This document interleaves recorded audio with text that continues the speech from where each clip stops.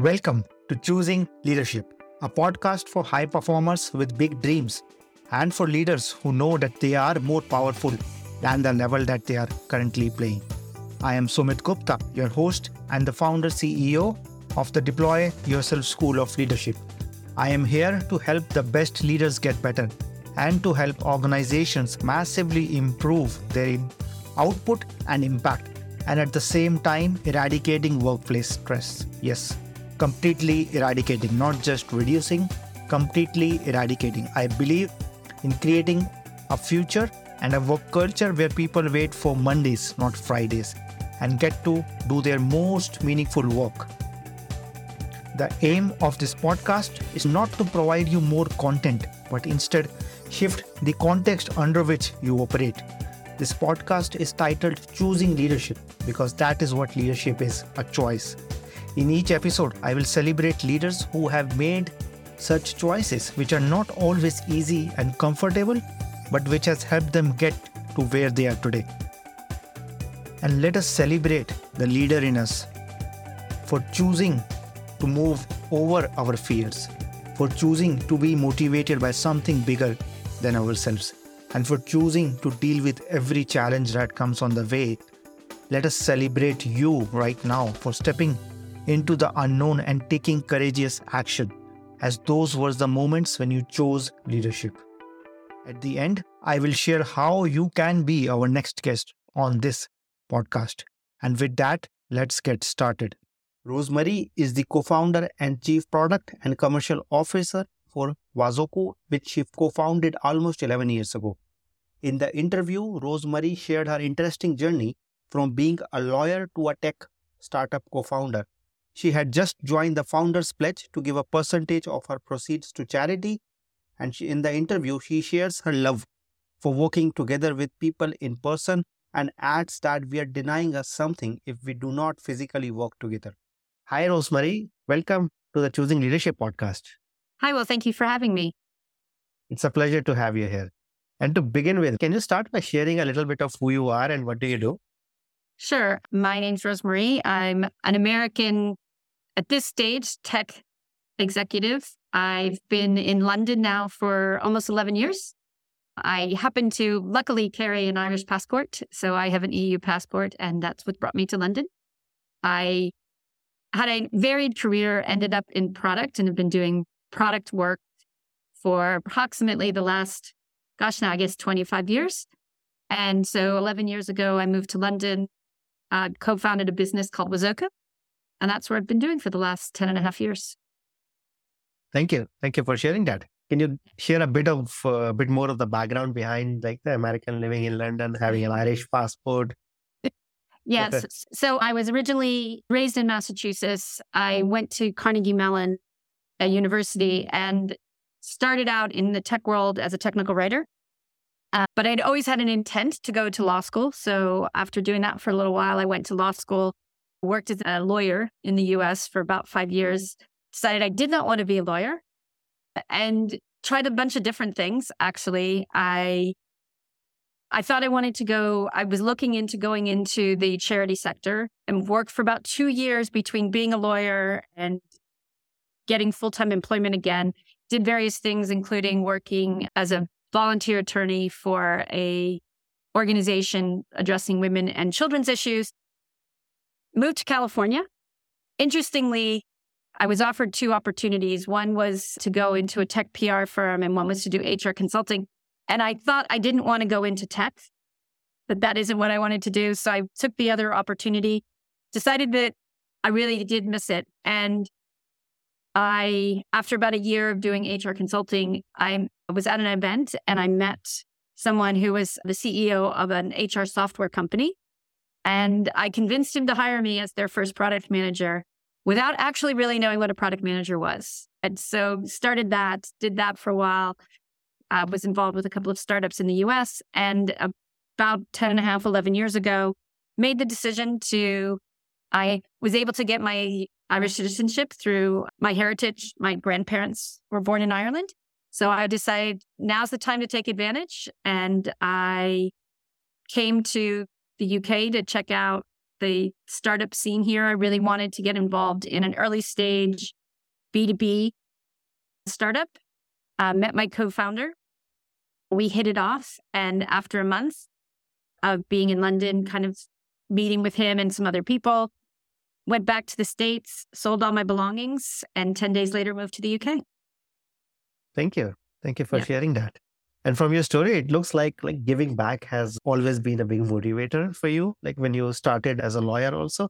Can you share a bit about that? Yes. So, and ultimately, it's something that is important to me. And hopefully in the future, I'll be able to do it more effectively. But particularly children and opportunities for children have always been really important to me. So, for example, when I was in California, joined an organization called CASA, which is Court Appointed Special Advocates. And basically what it is, they train volunteers. I happen to be a lawyer, but you don't have to be one to do this. They train volunteers to represent the interests of children who are in the foster care system. And so one of probably to date, probably one of the most important things I've done in my life is help an 8-year-old boy find a forever home.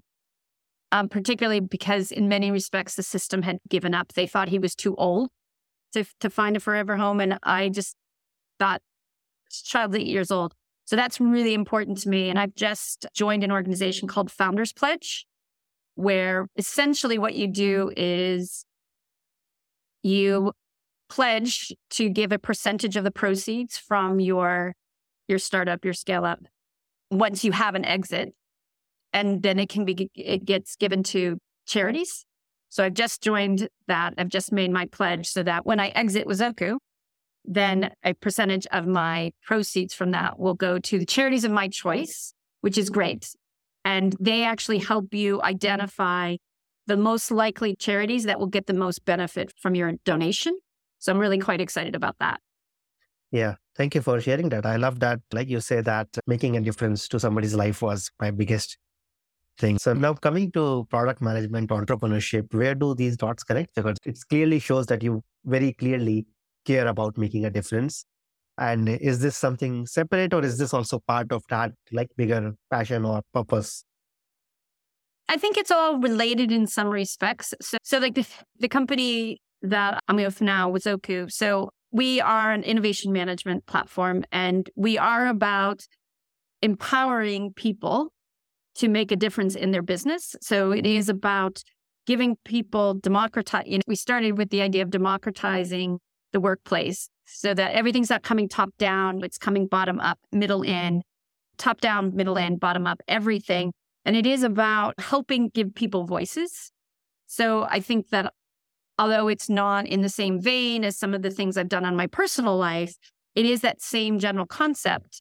So what we do falls into that category. But also, I think importantly, as I've taken on a leadership role, at the moment, I am responsible for ultimately our delivery team, which is our product management, our design, our QA, our software engineering, our infrastructure, and our customer team, which is our support team and our CS team. So our innovation consultants.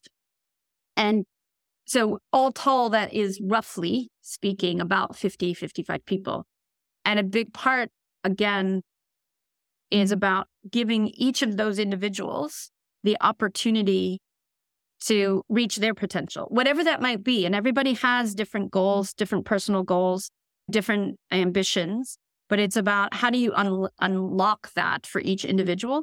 And how can I, as an individual, help that? But also, how can I, as an executive in the business, make sure the business is supporting that and that we are supporting our employees and we are thinking about it, particularly now, post-pandemic and distributed teams and all of that. Like, how do you make sure you keep and you give people opportunities? Yeah. And before I talk about leadership and that aspect, right? Management or entrepreneurship from a skill perspective is also very different from being a lawyer, right? So can you share how that journey was, that transition? Yeah. Actually, surprisingly, it's not that different in some respects. So people listen to my story and they're like, I don't really see the path to where you got to. But at the end of the day, technical writing, which was my original, that was what my undergraduate degree was in, and that was my first job out of university is all about taking information that, and technical is not necessarily, people usually think technical, they think code or what have you, but it is specific about a topic. Taking that information and being able to communicate to a layperson that information in a way they can understand it. So I started there. The law and law school is about taking the law and very technical aspects of the law and communicating effectively why that law applies to a specific set of circumstances. So again, it is about taking very technical information and being able to put it in a way that people can understand it and apply that to a specific situation. And product is very much the same thing. It's about understanding the problem you're trying to solve, communicating how you're going to solve that in a way that's going to be helpful for the people using your product. So although they're very different in many respects, ultimately that underlying being able to take information, distill it, and get somebody who hasn't spent the time deeply in the topic understand what you're asking for. So I think it doesn't seem like a direct path, but I find it to be a much more direct path. Yeah, yeah. And is that a realization in hindsight, or when you were making the shift, was that also something which you actually capitalized on? I think it is probably, if I'm honest, more a realization in hindsight. So I never actively thought, I'm going to do this, and then I'm going to do this, and then I'm going to do this. Or even actively thought when I got that first product job, oh, well, I had its basic concept because when I was speaking to the CEO of the company, I said, well, I'm a lawyer by training. I'm a writer. So HR, because it was an HR software company, you need to understand the law because the law applies. So I was thinking, well, it applies in this specific context, but not so much because of the broader skills, but more, this is it. But to me, it's also about, and I think that I go very much on instinct. I'm honest about that. And what I consider to be educated risks. And so for me, I was like, well, to a degree, I have to be honest. I thought, well, I was a lawyer. I left the law. I didn't work for pay for 2 years while I decided what I wanted to do. I tried something, it wasn't right for me. So, and I'm still here. I'm still okay. I'm still doing the things that I want to be doing, enjoying the life I want to be enjoying. So I'll try this and see what happens. And then I did find that it probably is a bit of my passion because I really do enjoy building products. So it took me a while, but I found it eventually. Thank you. Thank you for sharing that. And I specifically asked that question because I do work with a lot of people who are either shifting careers or starting something new. And one of the mistakes that many people make is they think that they're starting from zero. While it's never that, right? Even if you come from a very different field, you still have skills or traits, behaviors, which you have learned, which you can actually capitalize on. So you're never starting from zero. And that actually leaves you less of confidence and self-doubting yourself. While if you see that, what am I uniquely positioned to do because of my unique background? What value can I add? And if you can connect the dots, I think you are always better placed in whatever new start that you're making. Absolutely. It's advice I give a lot of people, certainly people who are earlier in their career, but also later in their career. I mean, I think that one of the biggest things that holds people back is fear. And I'm in a unique situation, and I've always recognized that. I'm single and I don't have children, which means the choices I make are about me, and it's easier. And I completely appreciate that. But I see too many people hold themselves back doing something they don't enjoy, being a bit unfulfilled in their work life because they're afraid to take that chance of doing something different. And again, I think risks have to be educated risks. You have to understand, what am I giving up and what am I gaining? But I think to be truly fulfilled and to be truly happy in what you're doing, you have to be willing to take those risks. And it is about recognizing when you go to this new opportunity, you're bringing everything you've already done. You've learned things. And even if they're not directly applicable, you've learned how it can be basic things like, how do I manage working with people of different personality types or different cultures? Or how do I handle conflict? And I've learned all of that. And I'm now using it in a different context, but it doesn't matter. You're bringing all of that as opposed to that first job you got out of uni and you're like, I have no idea like what working even means or something like that. But I think what holds so many people back is that fear and being uncomfortable. And I think if we're all accepting of, I'm going to be uncomfortable. It's a lot of times when I interview people, and I've said, when I talk to them about it, why are you thinking of changing? What makes you interested in coming to work with us? And one of the things I will say is you need to be prepared to be uncomfortable because we are going to ask you to stretch yourself, are going to ask you to do something that maybe you're not used to doing. And you have to be okay with that because if you want to be comfortable, we're probably not the right environment. There's nothing wrong with that, but we're probably not the right environment for you.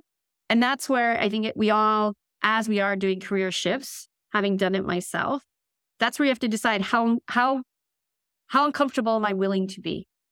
Yeah. So can you share about that future, right? Given that relationship with fear that you have, what is that uncomfortable or ambitious future that you're seeing for yourself and for your organization? So for the organization, we are a 10-year-old scale-up. And it's interesting. I was just reading something recently that it takes 7 to 10 years for a startup to really start being successful. So I'm like, okay, yep, we've achieved that. And then it's another 7 to 10 years to really take off. And I was like, wow, I didn't really think about that. So for me, it's how far can we push ourselves? The world is very different than it was 3 years ago, and it's affected our business. And things haven't gone quite exactly as we wanted. The economy is a bit of a challenge for us. So the macro environment is a little bit of a challenge for us. But it's like, how do we achieve the things we want to achieve, recognizing that things haven't gone exactly the way we wanted them to? So there's always a little bit of fear in that and stress in that. Like, can we do this? We're a bigger company now. We're roughly speaking 100 and 110 people. And one of the things that I feel a responsibility for is as a co-founder and as a member of the executive team, the decisions we make affect 100 people. And so that is a different way of me measuring risk and measuring fear is a decision I make can affect a lot of people. And so you have to take that into account. But again, you have to keep that ambition. You have to say, well, that is where we're trying to get to. That is the North Star we're trying to get to.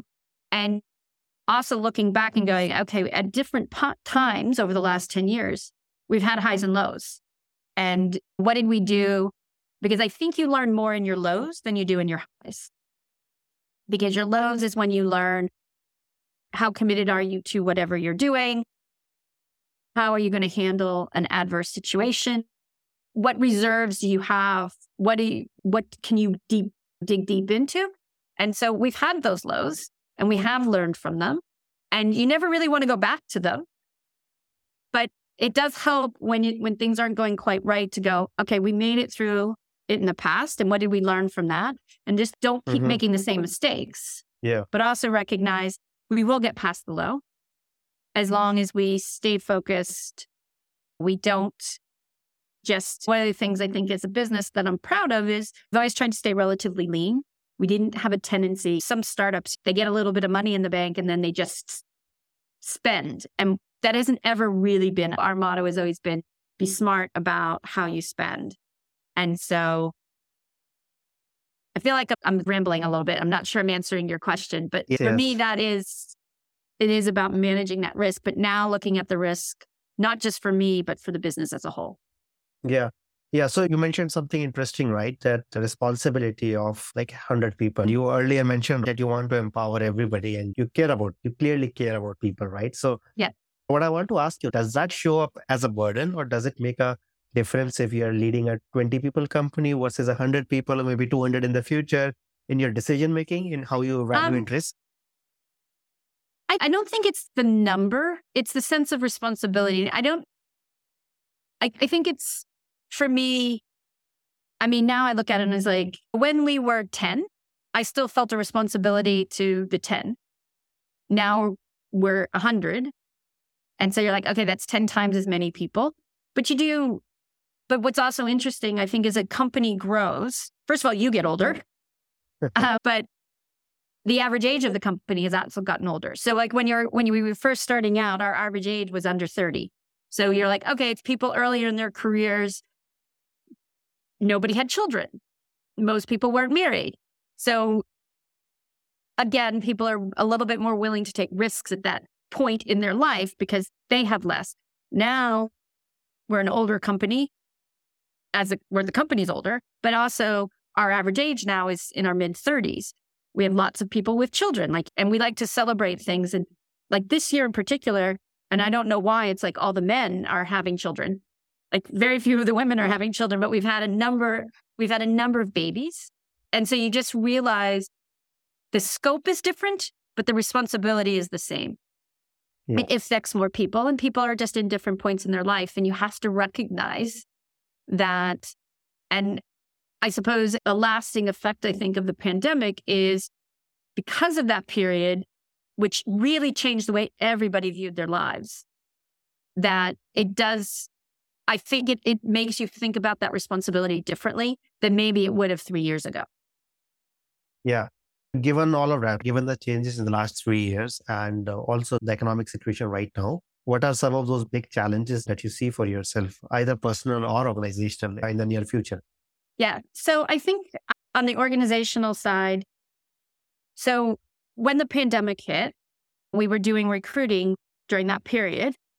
And because we were in the pandemic and nobody was physically, so before the pandemic, we were essentially a UK business. Most people were based here in London. We then bought, at the very beginning of the pandemic, we bought a company that was based in the US. And so as part of that, we got about 6 or 7 employees, all based in the US. And subsequently, we've purchased 2 other companies, one in Colombia, one in Denmark. And so we have employees in both Denmark and Colombia as well. But even within the UK, because it was the pandemic, we weren't physically located together, we started recruiting essentially anywhere. So I hired people in Northern Ireland, in other parts of the UK, Scotland, Northern England, and what have you. So now the pandemic is over, we're back in the office, but we no longer have, our nucleus is no longer just London, which means that we do spend less time together, physically co-located in a space. I actually think that's a shame. I think humans crave physical proximity. The relationships you develop with people on screen versus physically located are different. And it's a reflection that the world is different now, and that's just something you have to accept. But one of the things that we do, for example, and this is happening for us next week, is we bring the entire business together once a year for our new year starts, our new financial year starts April 1st. So we do our kickoff in April, and we bring everybody physically to one location, and we spend a few days getting ready for the year. So we're about to do that.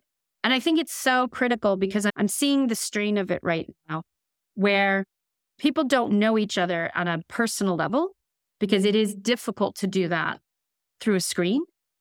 We're a very multicultural team. We have, with 100 people, I think we currently represent about 20 countries. So we have people from all over, different cultures. I was in an interview just yesterday, and it was for a position in Colombia. And the interviewee asked me, how did I find working with Colombians? How was that? And it is a different culture than the UK. Denmark is a very different culture than the UK, and the US is very different. So we have all of that, and you try and do that as best you can on screen. But there is no substitute for having a cup of coffee or having lunch with somebody. And I think that is a challenge. I think it's a challenge for us. It's a challenge for me personally. I like to be around people. I don't like working from home. Like, I'm just one of those people. I'm like, nope. I want to leave my house every day and go to the office. Like, I enjoy that. I enjoy the social interaction. So I think for personally for people, it's a challenge for different people. I think particularly what I worry about is people just starting out in their careers. I think they're missing something by not being able to be in an office, not being around people from different backgrounds, people from different parts of the business. So we have an open plan office. Everybody was all in one big room, developers, salespeople, marketing, QA, product. Everybody was we've always just been together. There is something lost in that because even if you develop good relationships with your team, you're never going to just go, oh, I'm just going to call somebody on Teams in the sales team just to say hello. It's just not going to happen. Whereas you're both getting a cup of coffee, so you stop and have a chat. I think that's a challenge. And I think that I don't think yet we've figured out how to fix that and how to help people connect across the business, across functions in a more hybrid or remote way. And I think we're better when we were together more. That is my view on that. I know it's not necessarily the most popular view, and I'm in no way suggesting that we should go back to 5 days a week in the office, 8 to 5, or I think that isn't what I'm suggesting, but I think we're denying something if we pretend that being physically together isn't good and important. Yeah, absolutely. I think the key word here is balance. Yes. But thank you for openly sharing your view. And as you said, might not be a popular one, but at the same time, it is very important that we express those opinions, because if we keep them inside, they actually hurt us, but also the teams and the culture around us. Yeah. And yes, I think it's very important for leaders to say that we do not know what the future will look like in terms of work culture or how we will know, but at the same time, working to navigate that. Yeah. And what do you think is the role of leaders now in shaping a lot of these, which normally we have called non-work discussions? So you can talk to a meeting, you can talk to a leader. Like many times I interview a leader and it's all about revenues or growth or sales or something very specific, which is business focused. But then now in the last 3 years, we have been dealing with mental health issues. We have been dealing with this work remote and hybrid, the new challenges that are present. There is this whole gender bias that has become much more prominent in the last few years. Emotional intelligence, empathy, all of that has become much more mainstream. At the same time, how do you balance a leader's role with being responsible for, let's say, your product, like data, metrics, business accountabilities versus all of these elements, which can maybe appear at first like a distraction, but then they can also be huge opportunities for any leader to actually show up as a leader, right? To make a difference beyond the organization, beyond their immediate team. So how do you reflect on that? Yeah, so I think what's important is, and maybe it's because this is what we're selling. So we have to reflect that back in how we view our business. So our whole position as a business and what we're trying to do as a business is to say leaders can set high-level objectives, but what they have to do is they have to empower people to do that. And so, for example, now that we've grown up, we're no longer at the children's table. We're like teenagers and we're expected to be adults as a business. I think, so now I have 7 directors who report to me and they're responsible for their various functions. And so for me, it's we can agree what our KPIs are. We can report on that and we can talk about those numbers, but I can actually take a step back now and not be focused on those numbers in the same way. So I can look at it more holistically and I can say, I'm seeing a conflict here. I'm seeing that these 2 teams are not working effectively together. I'm seeing that there's a stressor here, that people don't feel they have enough transparency. I was talking to the director of product and design the other day, and I said, the roadmap doesn't have enough transparency. So what I'm hearing, one of the things I do for my team is, I used to do it quarterly, but frankly, the team's gotten too big. but I meet one-on-one with every member of my team at least twice a year. And I put it in, it's a very low-key, no set agenda. Like I don't want, and I tell everybody, I'm like, I don't want you to be nervous about this. He's like, this is an opportunity for me to connect with you on a personal level at least twice a year, scheduled, what's happening. You can come to me at any time. And it's for me to just check in. How are you doing? Is there anything you want to ask? We have a very transparent policy where we're like, you can ask the exec team anything, and we will do our absolute best to be honest and open with our answers.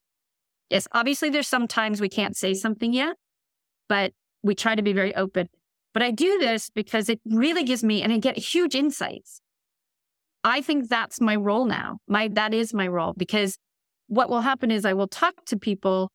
So for example, I was talking to somebody in my CS team, and he was telling me how he had facilitated getting a product design review for our designer with one of his customers. And then after that, the designer said, hey, can we do a session just for you? I think you've got good insights. And he's like, I really enjoyed that. It's something that's in my background. I'd love to do more of that. So I can share that with the design team and say, here's an advocate for you. He's happy to connect you to customers. He's happy to connect you to, and to give you feedback. So I think you put in people, you give them the tools they need to be successful. And then you, frankly, and I always tell this to my team, my role then is to get out of your way. Because otherwise, you're going to keep doing things my way. And because my way has gotten us to this point, and my way has, but I've hired the team. I've brought people in to get new opinions, to get new ways of working, to figure this all out. And one of the things I always tell new managers is I said, the very most difficult thing you will have to learn as a manager is the difference between incorrect and different. So if I'm talking to somebody and they're doing it differently than how I would do it, I need to just keep my mouth shut. Like honestly and truly, I need to be like, that isn't the way I would do it. I can think that, but I have to be like, but there's nothing wrong with what you're doing. It's just not how I would do it. Versus, I think what you're doing is incorrect and it's not going to lead to a correct result. Now I need to be more vocal. And I think that's a hugely difficult thing for people to learn to do. It's so very important. I think that's what leaders have to learn to do. And there are times when I catch myself and I will start to say something and I'm like, no. And I would acknowledge to whoever I'm talking to, I'm going to stop now because this isn't my decision. It's your decision. And I need to stop telling you what my opinion is because it's going to influence you. And it's something I constantly work on. I think about every day. I try and do it better. But that's, I think, right now, and particularly with the changes in the way of working, different cultures. This is a semi-controversial opinion. I don't think that millennials or Gen X's or whatever we call it, the younger generations, I don't think they're actually fundamentally different than anybody else. I remember when I started working out and people started working and people were like, oh, you don't want to work for it. You just want to get to this point. And they're saying the same thing. And I'm like, no, everybody's the same. The younger generations and the older generations, everybody, it's not that different. And we need to stop thinking it is that different.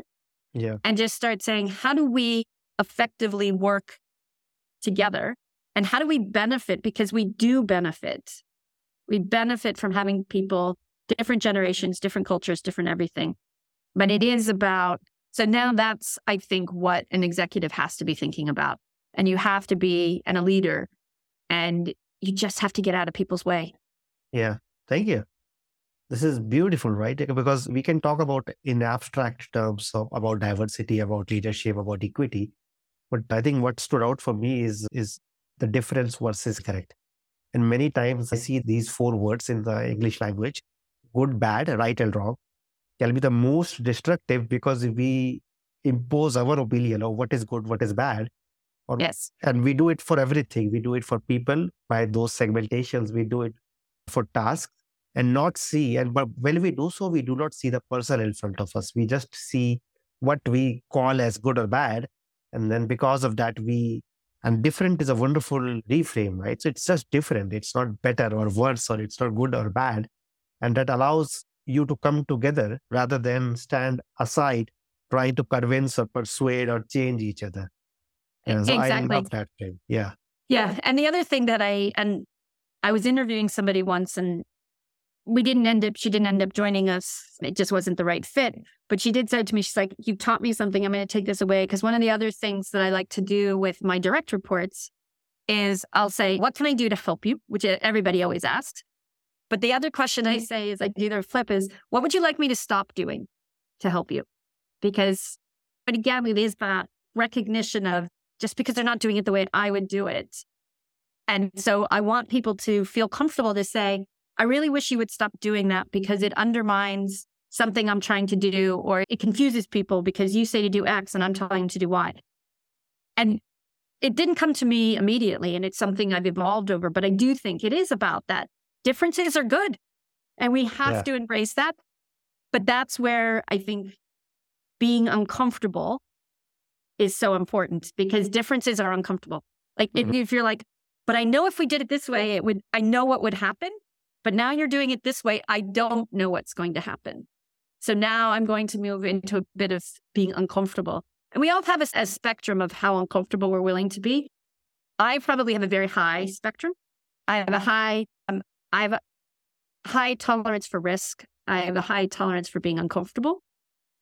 And I recognize not everybody's there, and you have to work with that.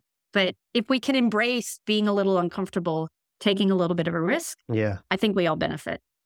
Thank you for sharing that. I think what you shared were two wonderful questions. And many times we don't see that the role of a leader is to actually ask questions which open things up rather than close them down by providing advice or guidance. So thank you for sharing that. And before we end, right, I'm sure we can continue to talk forever.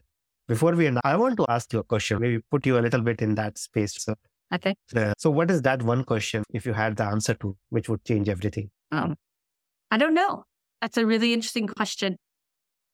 I'm at a loss at exactly the one question that would change everything. In what respect? For you, I think you can talk about it from a work context or maybe even a broader context, but a question which, if you had the answer to, that would change everything. I suppose I had the answer to what the next 3 years, like truly what the next 3 years are going to be, because I think there's so much happening in AI, for example. And I was in a conversation earlier this week with a bunch of women. I'm part of a women networking group. And AI, the concept of AI and what ChatGPT and all the generative AI and all of this is doing, and how it scares people. It really scares people.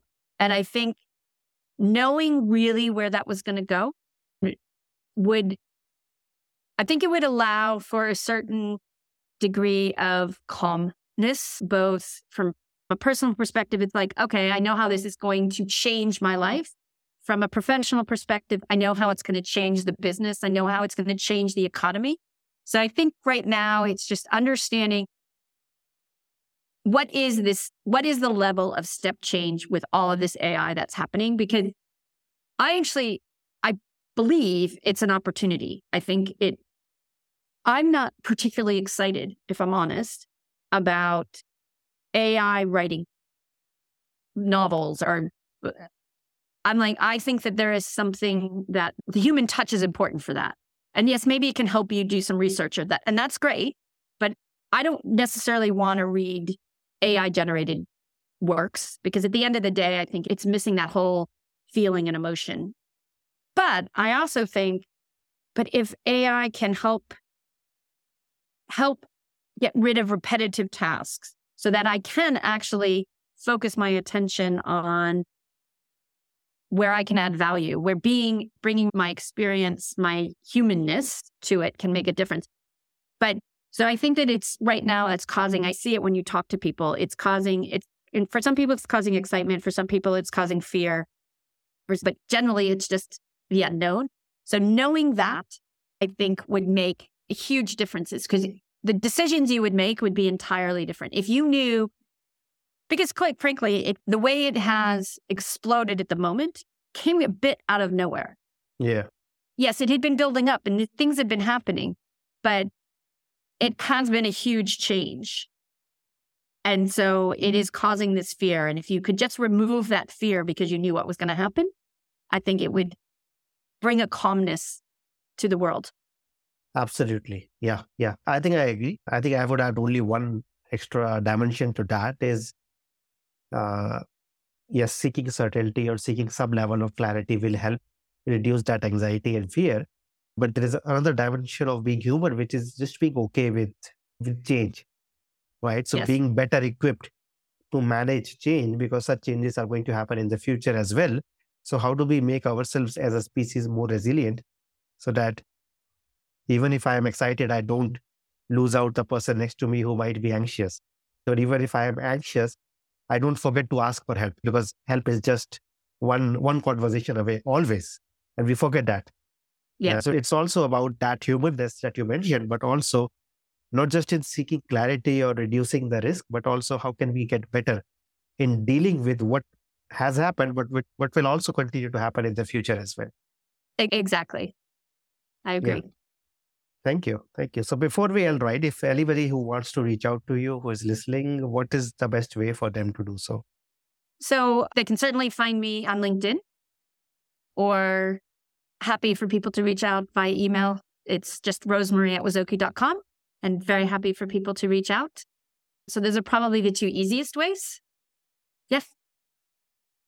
Thank you. Thank you, Rosemary, for this wonderful conversation and sharing your life and your perspectives on many things. And before we end, I want to wish you all the best for everything that lies ahead for you, both personally as well as in your role as your organization grows into that teenage phase, which is, I think, the most difficult phase for human beings, at least. Yeah. Well, thank you. It was great to talk to you. Same here. Thank you. It was a pleasure. That's it for this episode of Choosing Leadership with Sumit Gupta. I choose leadership every time I record this podcast, and I invite you to do the same. I invite you to design a life of joy, meaning, pride, and satisfaction, not just for yourself, but for everybody around you. If you got something out of this episode, would you share this episode on social media? And if you know somebody who would be a great guest, can you tag them on social media to let them know about the show? And if you are a leader who wants to acknowledge how far you have come and have big dreams for the future, please reach out to me to be a guest on this podcast. And I love seeing your posts and guest suggestions. This is what I do most naturally, to lovingly and gently provoke you, to help you see your own light, to help you see what you are already capable of. To make sure you don't miss any episodes, go ahead and subscribe. Your thumbs up, ratings, and reviews go a long way to help promote the show, and it means a lot to me and my team. If you want to know more, go to deployyourself.com and subscribe to my newsletter or follow me on LinkedIn. I want to thank everyone who contributed to making this show a reality, and I want to thank you for listening. Always remember that you are enough, you are loved, and you matter. This is Sumit. Until next time, keep choosing leadership.